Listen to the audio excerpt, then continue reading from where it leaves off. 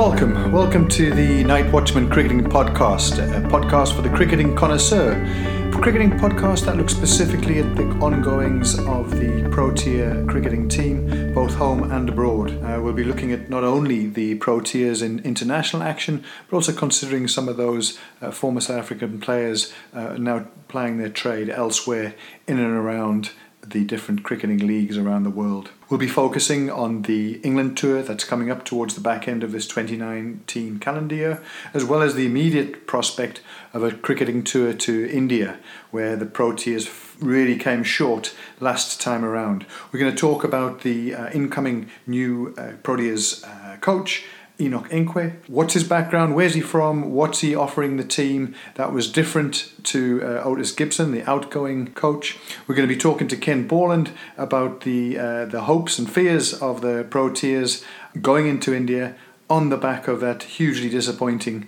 Cricket World Cup. So there's lots to look forward to, lots of content for you to get involved with. We hope you enjoy. So it's a Sunday afternoon. I've got Ken Borland on the line up in Joburg. And Ken, we were supposed to be recording this an hour and a half ago, but we've just watched one of the most remarkable days of cricket, or the end to one of the most remarkable days of cricket you'll ever see, not so? Absolutely incredible. You know, being at the World Cup final now, over a month ago, thinking that, you know, you'd almost seen it all. You know, how could Ben Stokes possibly top what he achieved on that day? And then just today, I mean, just the most incredible innings by the guy, and amazing finish, and just shows you that, you know, Test cricket can really bring up situations and matches that none of the other formats can. And you know, today, what made today I think so special was at the start it was just incredible Test cricket. You know, the first 4 overs of the day were maidens. It was a real challenge for the batsmen. And then as the day sort of grew and it ebbed and flowed, it really became like a one-day international at the end there, with Stokes, you know, batting like he did in the World Cup final. So just an extraordinary final day of Test cricket. Absolutely. I mean, the courage and the execution, and there was certainly a man for the big occasion. I mean, really remarkable stuff from the man. He is, you know, I remember... Well, it would have been on probably the previous England Ashes tour to Australia when they left Stokes out. He'd had a bit of a poor tour of the subcontinent, battling against spin, as so many guys do.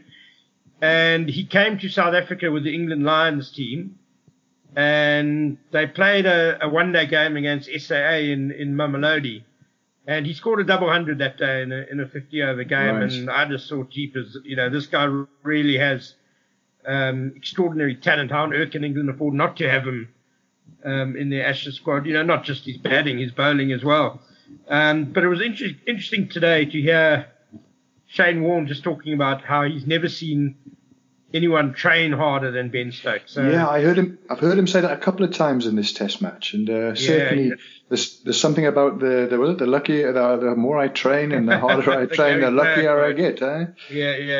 Yeah, and I mean, that's the thing, that, you know, he's undoubtedly a hugely gifted guy, but works hell of a hard. And then the other thing, which I'm not sure how much you can train and how much you're just born with it, is just incredible mental toughness and the ability to stay calm under pressure and have that clarity of thought, and enormous courage. You know, some of the risks he took this afternoon were just extraordinary.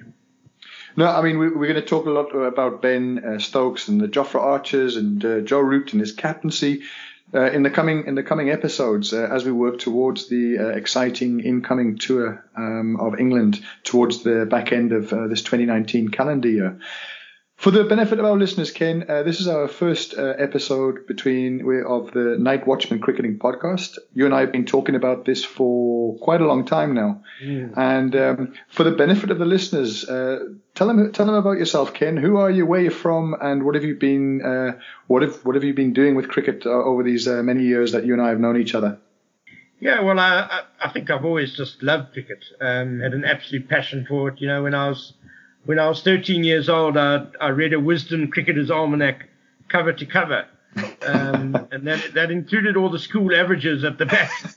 So, a little bit fanatical, And I played, I suppose, at a reasonable level. I played for the Maritzburg Varsity second 11 when the whole first 11 all played first-class cricket, guys like John T. Rhodes and of that ilk. So, but I was never going to really make it as a cricketer. So did the next best thing and became a cricket writer.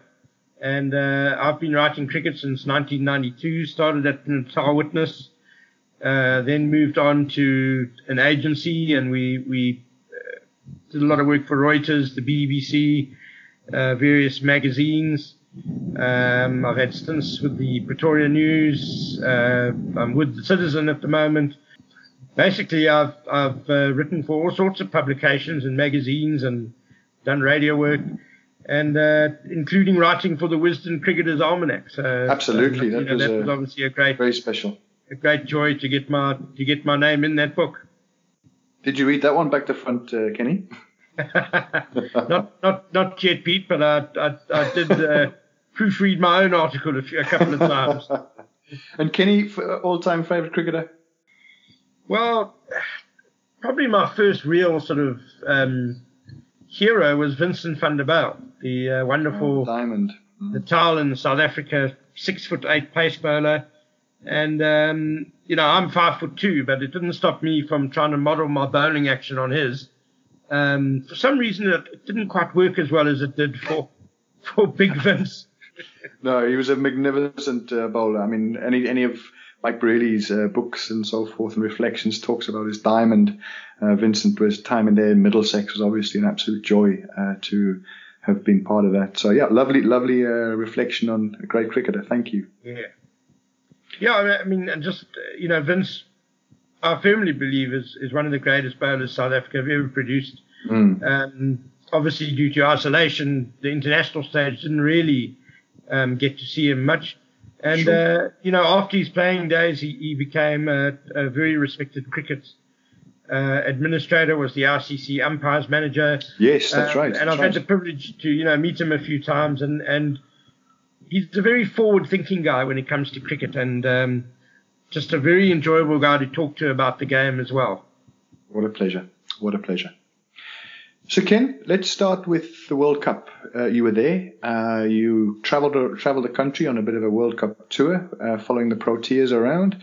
I think would be really interesting just to take some of your reflections on that. Firstly, in terms of the tournament as a whole, it seemed to be a big success, certainly looking from watching on the TV. And then we can talk about the Proteas, which certainly from what I was watching was less than a success. Perhaps your reflections on both those aspects. Yeah, the tournament as a whole was a great success. I think, the English always, when they host something, when they put something on, they generally do a really good job. It was a pity that the tournament wasn't on free-to-air television until the final. Yeah, it's a big issue. So, traveling around England, there wasn't that much awareness of the tournament until it got to those sort of final stages. But, thank goodness England did make the final. Yeah. Had that incredible day at Lord's, and just for the general public to be able to see all of that, and to speak to guys at local cricket clubs, hugely passionate about the game, fantastic, but just struggling to grow the numbers, and it's a hell of a difficult balancing act that we face in South Africa as well. The whole pay TV, free to air. Well, we've seen it with football right now, not so. Yeah, exactly. So they've got to find a middle ground, because you've got to grow the game, you've got to take it to the masses, but realistically, your Skies, your Super Sports, they pay top dollar because they want that exclusivity, and it's that top dollar that funds the game. So another debate for another time will be the Mzansi Super League. That, yes, of course. Once again, we're definitely going to. Once again, it's going to be given to SABC for nothing, for free. Obviously great that the masses will be able to watch it, but Cricket South Africa could really do with the money as well. For sure, and I think we'll talk about that in some of the episodes to come, specifically around where are we going in terms of the administration of the game. I mean, it's interesting what you're saying about the England getting to the final and doing being such a big important part of the tournament success. I mean, if I think back to 1999, England were out before I think it was the team song was released or the World Cup song. So no sooner had the thing got going. So it just shows you how you can capture the imagination. It's similar, I guess, to the 2005 Ashes. And days like today, you wonder how that whole catalyst of the World Cup success for the team, as well as days like today, which will go down, I guess, in the same annals as Botham's Ashes in '81. These are very exciting times for English cricket, in spite of their inconsistency. Yeah, absolutely. There's something about summer in England, and it is. I know India have an argument that they're the home of cricket just in terms of numbers, but so England are also the home of cricket. There's just such an incredible passion and love for the game there. And let's hope that they can keep building on those numbers and keep that passion there, because let's be honest, world cricket, I think, needs a good, strong England team as well. 100%. And can you, some thoughts on the grounds that you travelled to? Which was the most enjoyable of the grounds in terms of the colour, the carnival, the fun, versus the sort of the impressiveness of the Lords as the home of cricket? Just some thoughts on the grounds themselves? Yeah. Yeah, the first thing to say is just how well organised everything is at the grounds, how spectator-friendly, wonderful sort of hospitality areas, food and drinks areas for the fans. So they just seem really all very well set up to cater for crowds coming to watch the cricket. I really enjoyed my first time in Cardiff. I thought that was a really beautiful. I hear it's beautiful stadium there on the River Swallock, and the Riverside up in Durham was a real eye-opener. Yes, my hometown ground. Exactly, Pete. Yeah. I mean, it was obviously helped by the Proteas' fortunes turned around a bit once they went up north, but the weather down south for those first couple of weeks was a bit inconsistent. We had almost a week of rain.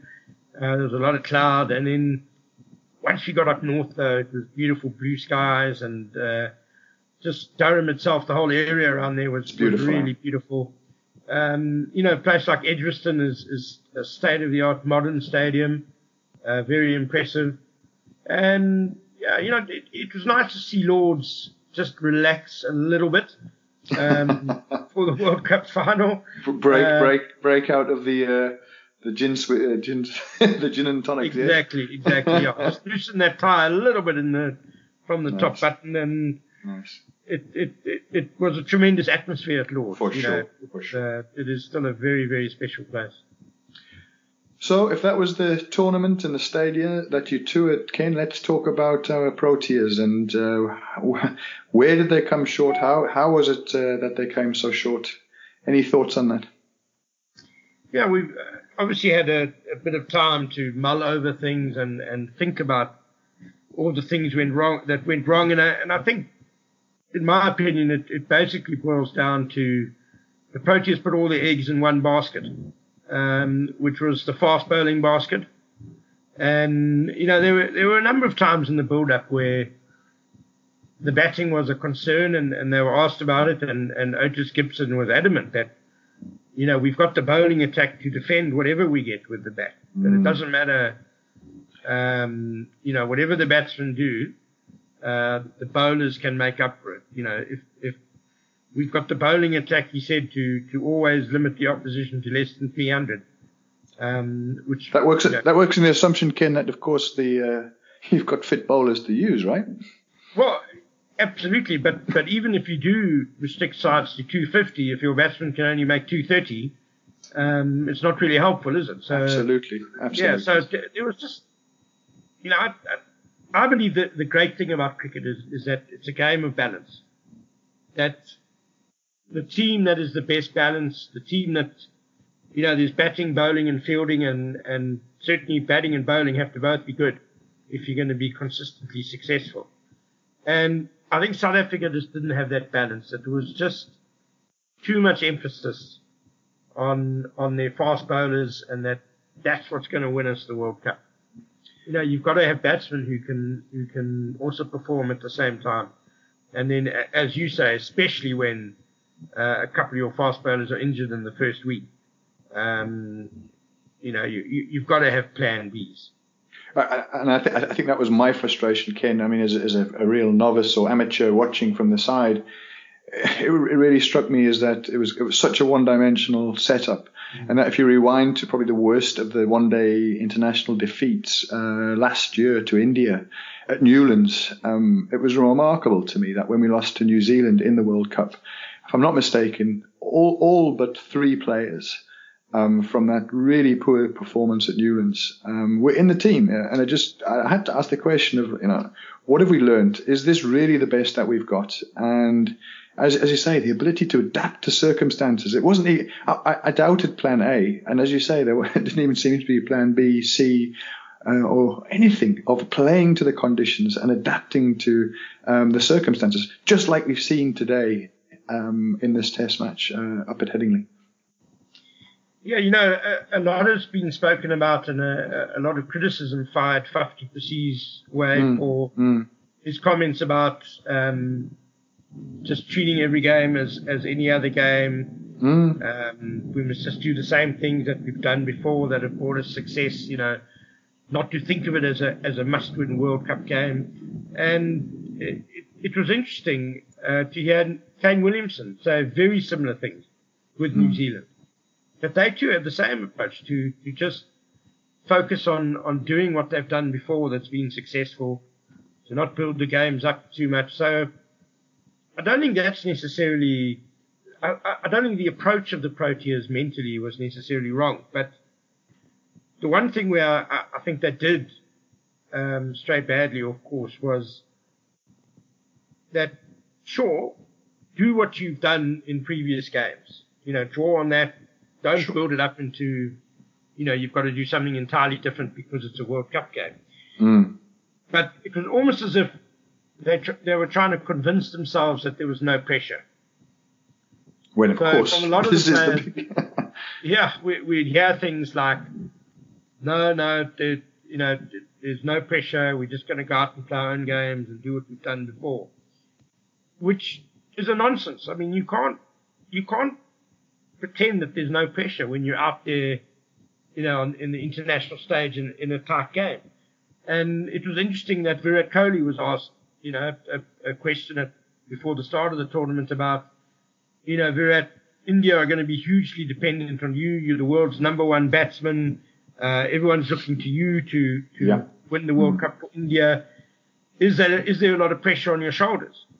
And he was like, yeah, it's no problem. That's what I want. He said, that's what I thrive on. Yeah, he embraces it. Much like Ben Stokes today, they said it. He wants to be the main man.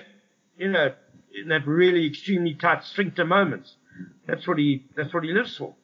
Whereas South Africa, too many of their guys seem to want to avoid pressure. To not talk about it, to say no. It's only pressure if you let it be pressure, things like that. Sure. And it was interesting that one of the guys who had a different approach and, was probably our best player through the World Cup, Rassie van der Dussen. Absolutely. He, quite early on in the piece, said, no, there's always going to be pressure. He said, you can't hide away from it. There's always going to be pressure. And I enjoy it, That's what I enjoy. It's almost that... Sorry, Ken? Yeah, so, South Africa need to find more cricketers who have that approach, who actually really enjoy the pressure moments, who want to be out there, and who are at their best at those moments.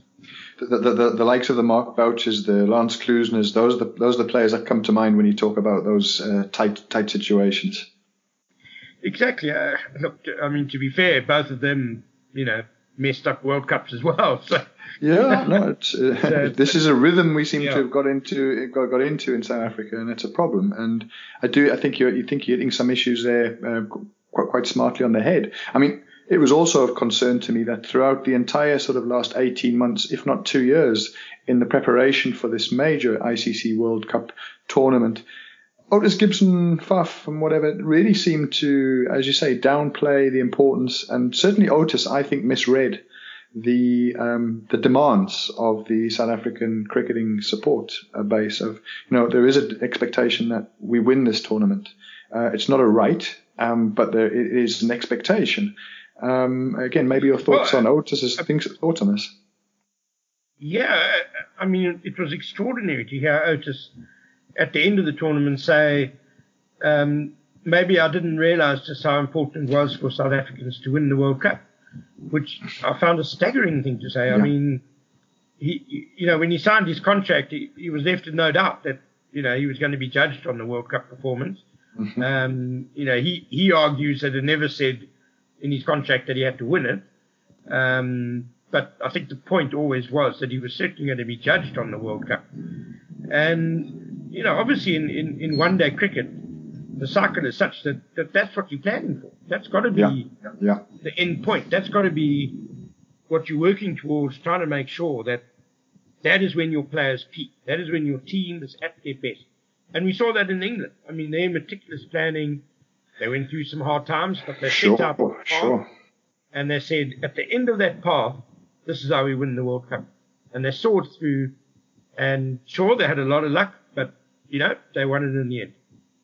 But, that what England demonstrated very clearly is over a 4-year period, you can turn around from being arguably the worst team in the tournament down under 4 years ago to a respected and worthy winner, in spite of the luck that came their way 4 years later. So it can be done. Absolutely. I mean, by saying England were lucky, I just mean, obviously the circumstances of the specific final. Oh, sure. But I do believe they were the best side at the tournament. I think they were the best balanced team. And overall, they probably played the best cricket. So no problems there. And you see, it takes, a guy like Andrew Strauss, a great cricketer and a great thinker on the game, who sat down 4 years ago with some other people, and they decided that, this is the course we have to go on. Do we have those same sort of figures in South African cricket who can dictate the course, who can plot the course, who can say in 4 years' time, this is where the game is going to be, This is what we need to do to win? And, I'm a bit concerned that, we look at the decision makers at Cricket South Africa, and apart from Corey van Zyl, who's the acting team director of cricket at the moment, in the senior management and on the board, there's no one. There's no one who has any international experience, let alone first-class cricket experience. It needs that vision from the top, from the administration. I think the humiliation of England being so far off the pace 4 years ago, the realization that they had to change pretty much the entire playing staff, bring in big hitters, whether it be the Roys and the Butlers, and Bairstow seemed to have found his form. Stokes comes into play, and all of a sudden it starts to work. And I think that has been it wasn't just they were the best team in the tournament, but arguably over the last 2 years or so, England have been the team to beat in terms of ODIs. And I think their record has shown that consistency and a build mentality towards a big tournament is going to pay dividends. Some would argue, I guess, that emphasis on white ball cricket has cost England in terms of their consistency with red ball and the test match. And we've seen that over the last couple of tests. In spite of today, there has been inconsistency, but it can be done. And I think that's what is a fear factor from where I'm looking now as to where are we going. Yeah, England went into the World Cup as the number one ranked team. So that points exactly to what you're saying, that they have been consistently the best team, and they lived up to that ranking. And it definitely starts at the top. But, in England's case, the administrators went, Andrew Strauss, you've played 100-odd tests. Sure. You've played more than 10 years of international cricket. You're a former captain. We're empowering you to make that decision. And obviously he had other advisors and sat down with other people. And that's fine, But who is our director of cricket going to be? Who is going to be brought in by Cricket South Africa to make those sort of massive decisions? Because unfortunately, at the moment, former players seem to be turned away by Cricket South Africa. And a lot of them don't want to be involved with Cricket South Africa anyway because, of all the shenanigans that go on in the boardroom. Sure. And, they feel a little unwanted, to be honest. Well, for what it's worth from my side, the man of Graeme Smith, that's a name I would want to throw into that hat. I think what he did for South African cricket together with Mickey Arthur during those restructuring years after Sean Pollock were quite remarkable. And with that sort of foresight and his leadership qualities in the boardroom, I think would be a great thing. But that's my own sort of personal thoughts. Let's talk. Well, Peter, I agree with you. I think spot on. He's the man who, immediately springs to my mind for that sort of director of cricket role. Just two possible stumbling blocks. Can Cricket South Africa afford him? And will they allow him the freedom and latitude to do his own thing? And unfortunately, at the press conference where Enoch Nkwe was, at the press conference where the new system was explained, we have the CEO saying things like, myself and the board, we want to get more involved in the culture of the team, the playing style of the team, things like that, which have got nothing to do with the suits, really. Completely. That's the director of cricket and from him down. So, if Graeme Smith's going to have to work with a CEO who's interfering like that, who, to be fair, the difference in cricketing sort of intellectual property between Graeme Smith and Temang Moreau is it's a massive gulf. Sure. So why would someone like Graeme Smith want to put himself in a position where he's going to have to debate and argue with the CEO for things? Yeah, it's. That's an interesting segue then, Ken, into the whole new structure that's come on the back of the World Cup failure, and you've already alluded to the fact that Cricket South Africa have appointed Enoch Nkwe onto the as the interim team director. So this is not the coach like in Otis Gibson's role. So I'd be interested to understand from you what is the differentiation between this new role and the coaching role. And what do we know about Enoch Nkwe? I remember him as a cricketer for the Gauteng Lions. I think he had about a 7-year career, scoring 300s in that period. He's 36 years old, so he's a youngster, and he's clearly done very well in his first year of coaching the Gauteng franchises last year in terms of his first season. So, what's your thoughts on him? What do we know about him in more detail, and your first impressions through the press conferences that you've attended where he's spoken? Yeah, so first of all, just to provide a bit more detail in terms of the job definition, the team director is, to all intents and purposes, the head coach. He does have a few more sort of managerial responsibilities. So what they've done is they've done away with the team manager post, which Dr. Mohamed Musaji filled so well. So many years, yes, of course. Yeah, for the better part of a decade. So now the team director is also in charge of things like the admin staff of the team, the physio, that sort of, not so much the physio, but the technical advisor, the analyst, those sort of things. Right. The director of cricket, I guess, does overlap a little bit in the coaching role, because he will decide on more sort of general things like style of play. He would have a big say in selection of players. Right. So there's a bit of an overlap between the two of them, that the head coaching responsibilities fall sort of in between the two of them. Right. Enoch, he was an all-rounder as a player. Just seeming to make a breakthrough at franchise level.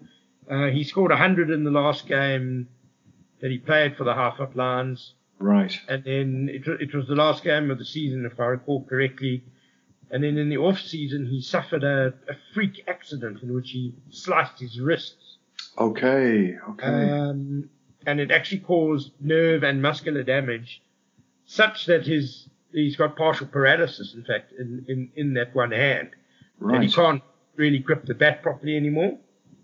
So at the start of the next season, he was trying to come right. He was hitting a lot of balls. But he just couldn't play to the level that he used to.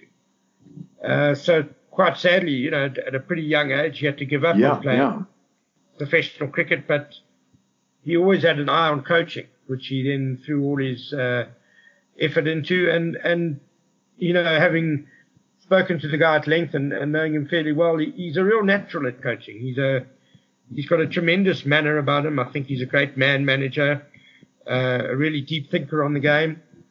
And so, he did a fantastic job with the Highveld Lions last year. Absolutely. Turning things around in one season. Here's Enoch Enkwe talking about the challenge ahead and the benefit of having worked with a number of the players in his days as support through the South African A side. Having worked with some of the players at SAA level, it does make a massive difference. Having worked with some of the players at SA 19 as well, the likes of Sorabada, Quentin de Kock, Dean Elgar, I've worked with them at SAA. So already it puts me in a better position. Those players do understand my thinking and how it works. So going on this tour, yes, it is going to be tough. I do admit to that. I do understand that. But like I say, I look at every challenge as an opportunity. So and I'm very grateful for that. So I've been there in India before with the SAA team. It was very tough, and there were some serious learnings from there that we could actually take it into this. So, and some of those players were part of that tour, a couple of years ago. So I'm extremely looking forward to this. I do have a few worries though. I think he is still, no matter how well he did, he is still only coached at franchise level for one season. Yeah. And I think he's a tremendously talented coach. Most promising coach we have in our system, I believe. Mm-hmm. He's a bit younger than your Mark Bouchers and your Ashwell Princes. And I'm just worried that he's going to be thrown under the bus.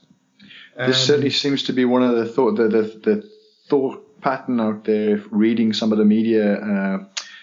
Some of your colleagues in the cricketing world seem to be suggesting that. India is the hardest tour to go on. He's going in a rebuilding team, no Amla, no Steyn. And it's a very unsettled team at the moment. Sure. So it's a hell of a task to do well in India. And, we got hammered there last time we played there.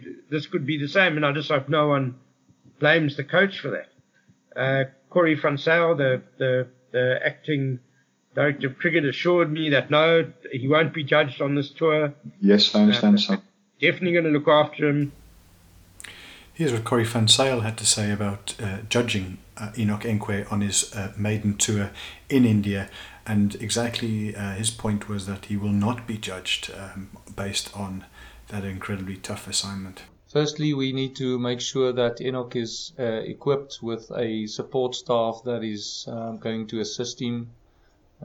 People that has been to India before, understands what it takes to perform under those conditions.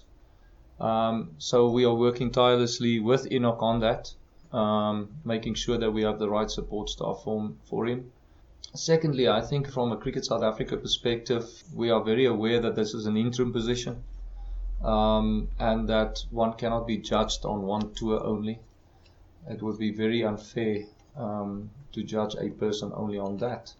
So although there's a process that needs to be followed in order to appoint the team director going forward, I don't think that one performance can, ultimately influence the decision of appointing the full-time director. But, if South Africa do get absolutely smashed in India, we know what the South African public is like. They love scapegoats. And, a 36-year-old black African guy who's coached for 1 year is probably going to be an easy scapegoat. So that's what just worries me a bit. I think Cricket South Africa had the opportunity to choose someone more experienced. I see Vinnie Barnes is going on the tour anyway as bowling coach. They could have made Vinnie the head coach. Sure. He's got more experience. Certainly he's long overdue. Yeah, and he doesn't have as much to lose, if you like, as Enoch Enkwe. And by all means, bring Enoch into the system because he is a tremendous coaching talent. Yeah. look, he's very positive about this. He, quite rightly said if he didn't think he could do it, he wouldn't have taken the job. He's got a real can-do attitude. And I think he's the sort of guy that will empower the players, and the players will rally around him. And, obviously I wish him every success. I hope it goes well. Absolutely. Yes, indeed. I mean, I think all of us, are hoping for the best. And, in terms of Enoch and his staff that are going out there, including the players, I mean, I think we've got Lance Klusener also in that coaching setup, as well as, my mind's gone blank, the fielding coach, Justin Ontong. Jesse Ontong's back, which might surprise a few, given the very poor fielding performance that we saw at the World Cup. But nevertheless, that's the coaching team that's going across there. Yeah, I think it's important. There's been quite a lot of commentary about Lance Klusener. It's important to note that he's just going for the 3 T20 internationals. Oh, it's just T20s. Yeah, Okay. So it's a very short-term appointment. And I do know that Enoch is looking, in terms of a full-time batting coach, maybe not even going a full-time route. That there's a thought that New Zealand are in Sri Lanka at the moment, and what they've done is they've hired Tilan Samaraweera, the former Sri Lankan batsman, who I seem to record did pretty well against the Proteas more often than not. Mm-hmm. They've hired him to be like a batting consultant in Sri Lanka for New Zealand. Okay. And, it's a good argument that you get a guy locally who knows the conditions inside out, and who can probably provide a lot more insight to the batsman about how to play in those conditions than, say, someone from South Africa, as good as he is. Sure. You're going to be in India.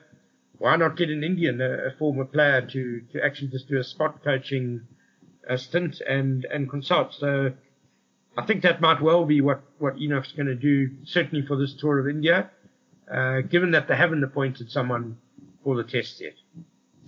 So, I mean, Ken, we're going to touch, in our next episode, we'll go into some of the depth around the India tour that's coming up. I think it's the T20. That's the T20 series starts on the 15th of September in Dharamsala, and then the test series on the 2nd of October.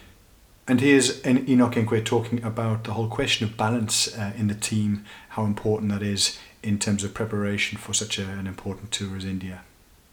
Just talking from my experience as a professional cricketer, I was an all-rounder, so I'm always pretty much open to all departments, and that's pretty much how I've been leading the sides over the years, really understanding different departments of a team. I'm more of a, obviously, structure and a drive, create some sort of a culture, an environment that every single person can really thrive in a team.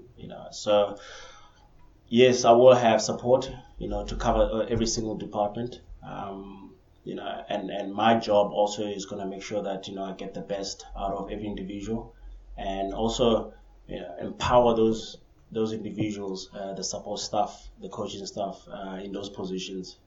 So I don't really see myself one-sided. I've always, I think my playing experience has really played a big part in my mind and emotionally as well, to be well balanced and tackle every facet of the team. So we'll, at the next episode, go into the sort of the formats and the expectations around that. But for the moment, what we do have is the Test squad and the T20 squad. And there's some interesting headlines if you look not just at the new players that are in the squads, but in terms of some of the leadership issues. So maybe you just want to talk us through the T20 squad first, which, interesting enough, is being captained on this tour by Quinton de Kock. Yeah, Quinny has been the sort of limited overs vice captain for a little while now. And Corey van Zyl said that there's obviously a 21 ICC T20 World Cup coming up.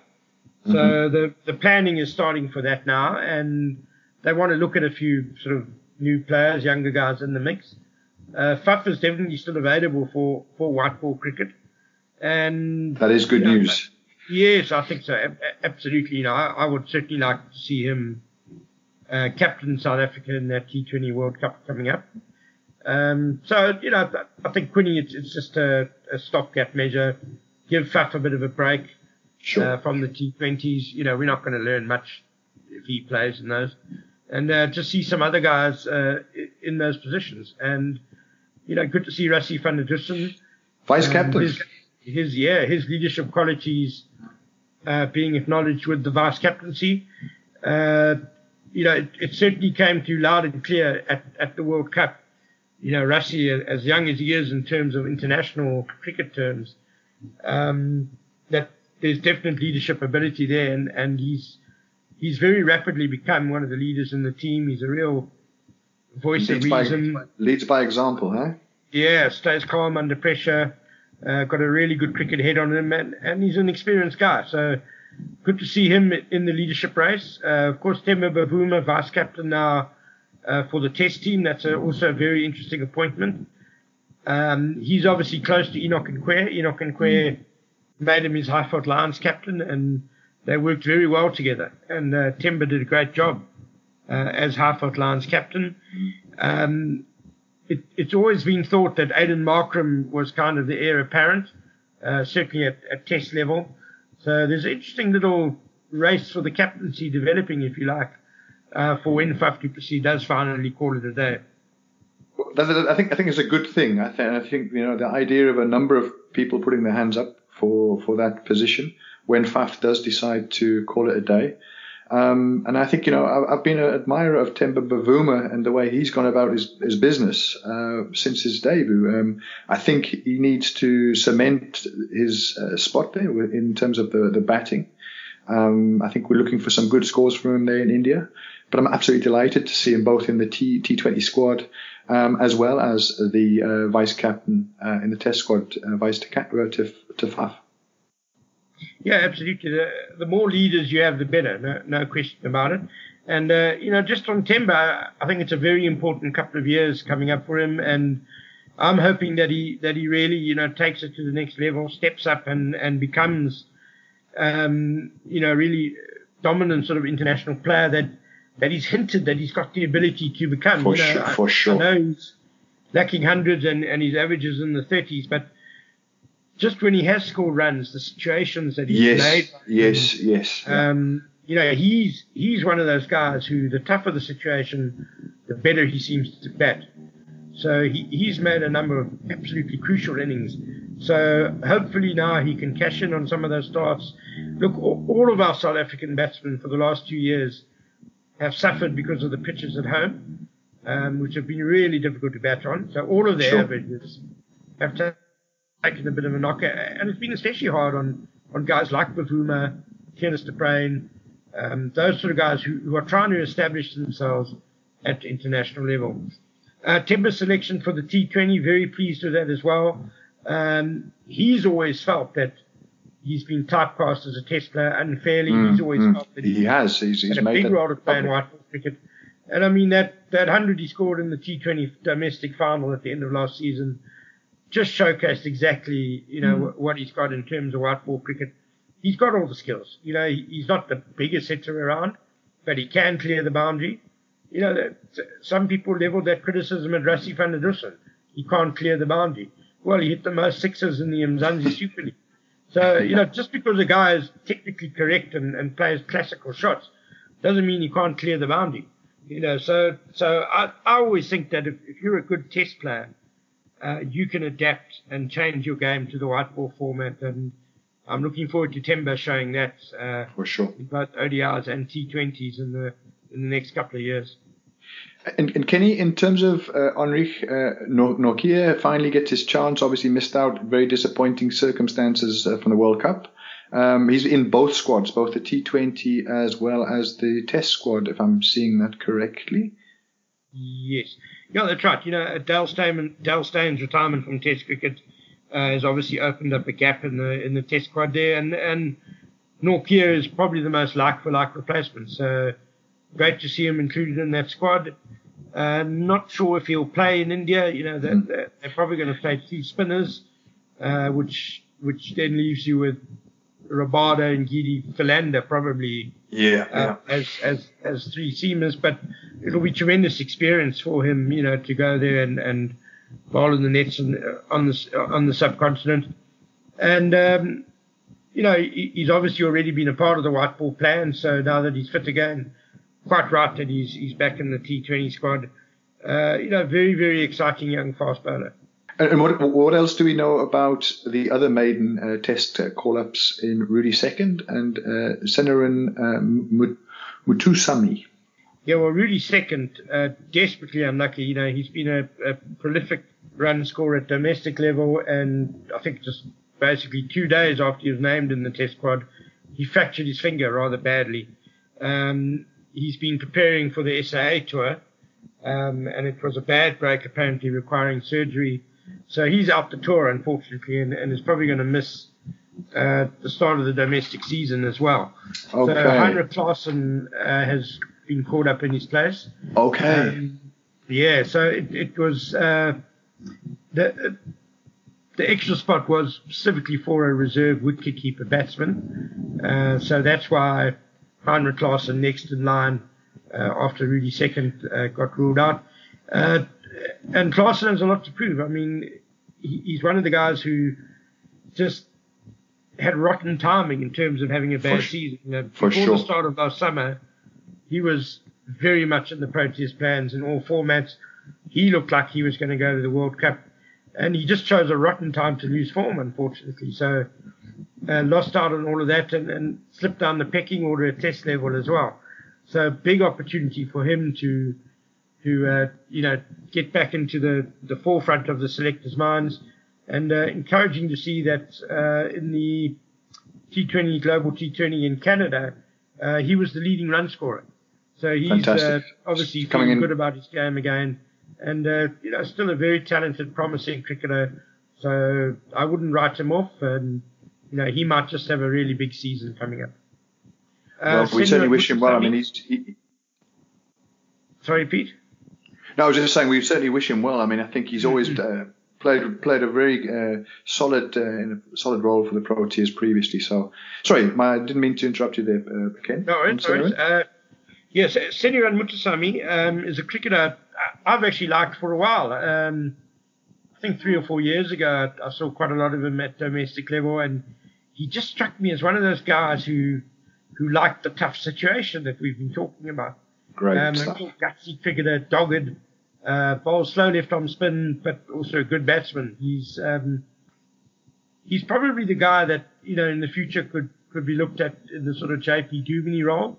Okay. Slightly better bowler though than a batsman, so sort of flipping Duminy a bit. Mm-hmm. That Duminy was obviously a batsman much better first bowler, whereas Mutusami is a very good left arm spinner and a very useful batsman. So he just adds extra options in terms of balance going to India.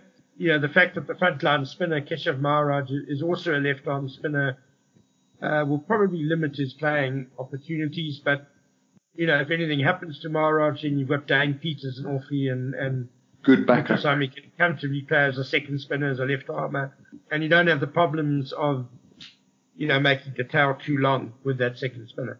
And then finally, in terms of the T20 squad, we've got the new face of Bjorn Fortuin. Don't know much about him, Ken. What's your take on Mr. Bjorn? Fantastic cricketer. Really been integral to the half-out line success last season. And in fact, he was named their player of the year a couple of weeks ago. Also a left-arm spinner who can bat, interestingly enough. First really made his name in 4-day cricket, though, where he bowled some really good spells for the Lions, but also, sort of guy who can make hundreds batting at number 8.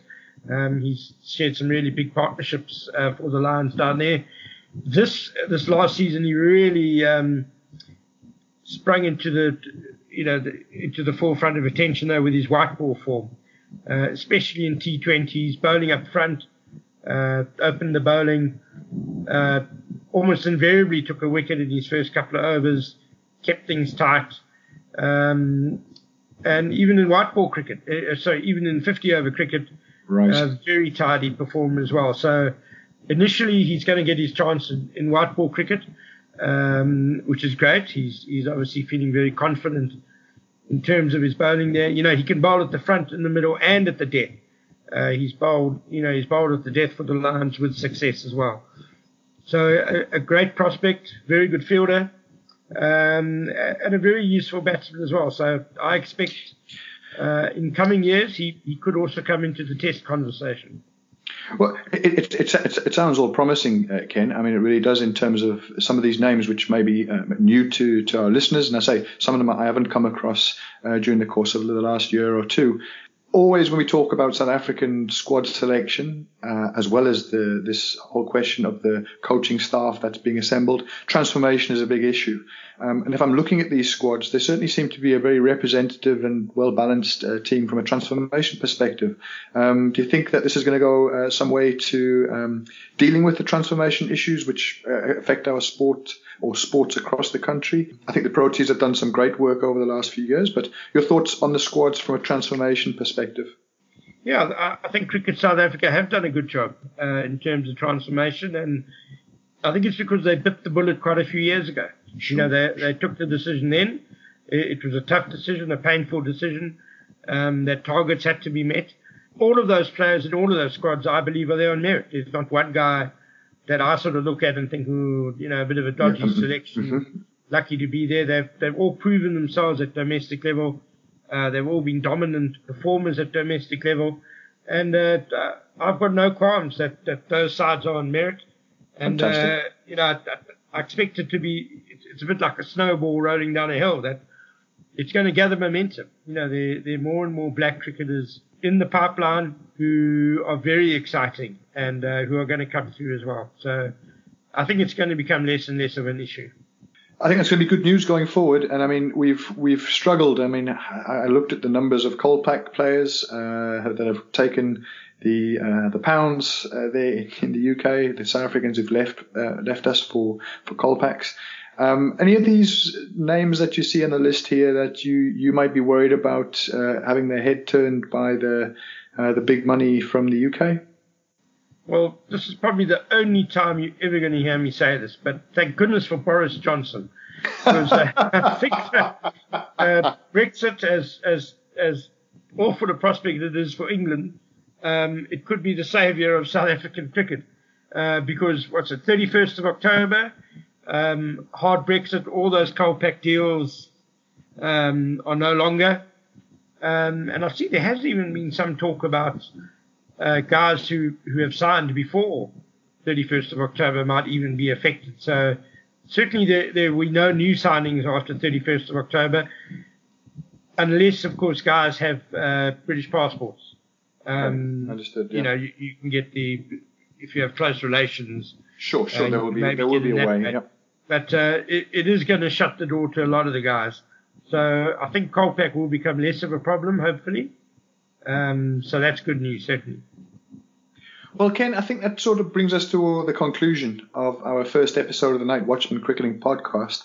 Really appreciate your take on some of these issues of reflecting on the squad selection, about the India challenge that's coming up. We'll deal with that in detail in our next episode. Thanks for your thoughts as well on the remarkable day of Ashes cricket that we've seen today. Ashes is alive and well, and I think as well we'll touch on some of the whole question of this Test Championship, which has come into play. All of these Test matches, whether it's Sri Lanka against New Zealand, the England, Australia, and now South Africa heading off to India to participate in this first Test Championship. That's something I think I'd like us to look at next time around, and hopefully the listeners will join us to understand what it means, what the whole scoring system, and ultimately when does this thing come to a head? How do we understand the Test Championship? That'll be something we look at together with the Indian tour in September and October. Ken, thanks so much for your time. Enjoy the rest of your evening, and we look forward to catching up with you next time around. Absolutely, Pete. Thanks very much. There's a feast of Test cricket coming up just around the corner. So happy days, and thanks very much for the time. All the best, Ken. Look after yourself.